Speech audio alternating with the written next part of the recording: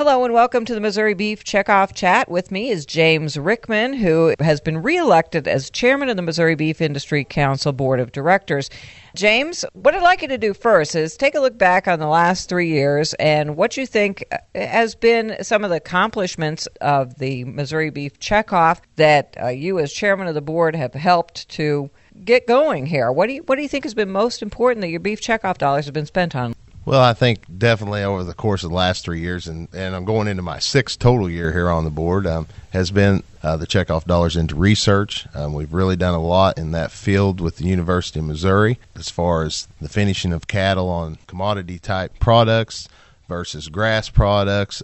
We did some genotyping that I really think is leading our organization. We just got back from Omaha, Nebraska, and visiting with the chairman of their beef council, and he even knew of our professors here that are doing some of our research and some of their projects. So I think we're really striving in that area. I think we're also trying to really strive in the retail sector with getting out and promoting beef to the consumers in our more urban populated areas. Now, not too long ago, just a few months ago here at the council, we did some long-term planning, some long-range planning. We looked at some of the issues that we think are really important to get out. What do you think is going to be the most important issues for the Missouri Beef Industry Council to be working on in the next 3 years?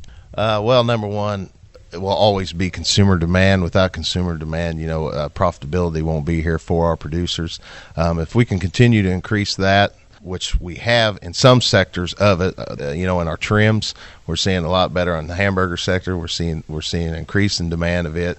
So, that's a positive. What we need to do is try to develop more on this on the steak side and the high end products side of developing it.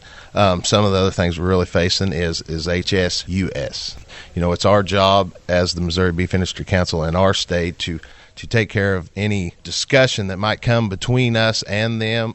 It is our job to present the facts, present the research facts that we have, and provide that to the consumer, and try to keep the story as correct as it possibly can be. You mentioned HSUS and these animal rights groups and people that are opposed to the modern methods of livestock agriculture and all types of agriculture for that matter. We saw a presentation at the board meeting here in October, a webinar, that was directed at dealing with college-age students who are being indoctrinated into a lot of this type of thinking from people like Michael Pollan and others who have written books like The Omnivore's Dilemma that are really attacking the way we do livestock production here in the United States and eating meat. Well, I would just like your impression of that and what you think can be done to be more proactive at the college-level age. We really have kind of left them out of the spectrum of things. We've concentrated in the elementary type age, maybe in high school kid age, education materials and teachers, making that available and everything. And then we typically go to your household type families and get them the story of how nutritionally valuable beef is for them. And that is an area that we have been missing, and I'm glad that it came up, and we need to get in there. I think we'll try to apply getting in with the professors, maybe getting involved, like here at MU, we're getting involved with Missouri collegiate cattle women to hopefully get them out on campus promoting beef and telling the whole story of our products. We're working on co-sponsoring with Kansas a dietetic professional to be on staff for both our states. When we accomplish that, I believe that will really help us get in the door with these colleges and tell the beef story and tell that beef is safe and good for you. Well, you mentioned the Missouri Collegiate Cattlewomen. It seems like one of the ways that would be best is actually working with the students who are either come from an agriculture background or really do understand it and support it. Do you think that that's a way we can work with it? Oh, sure, definitely.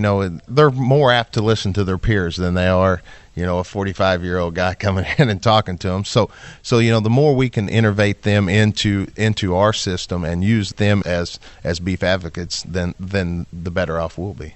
Thank you very much. James Rickman, reelected chairman of the Missouri Beef Industry Council Board of Directors. With the Missouri Beef Checkoff Chat, I'm Cindy Zimmerman reporting.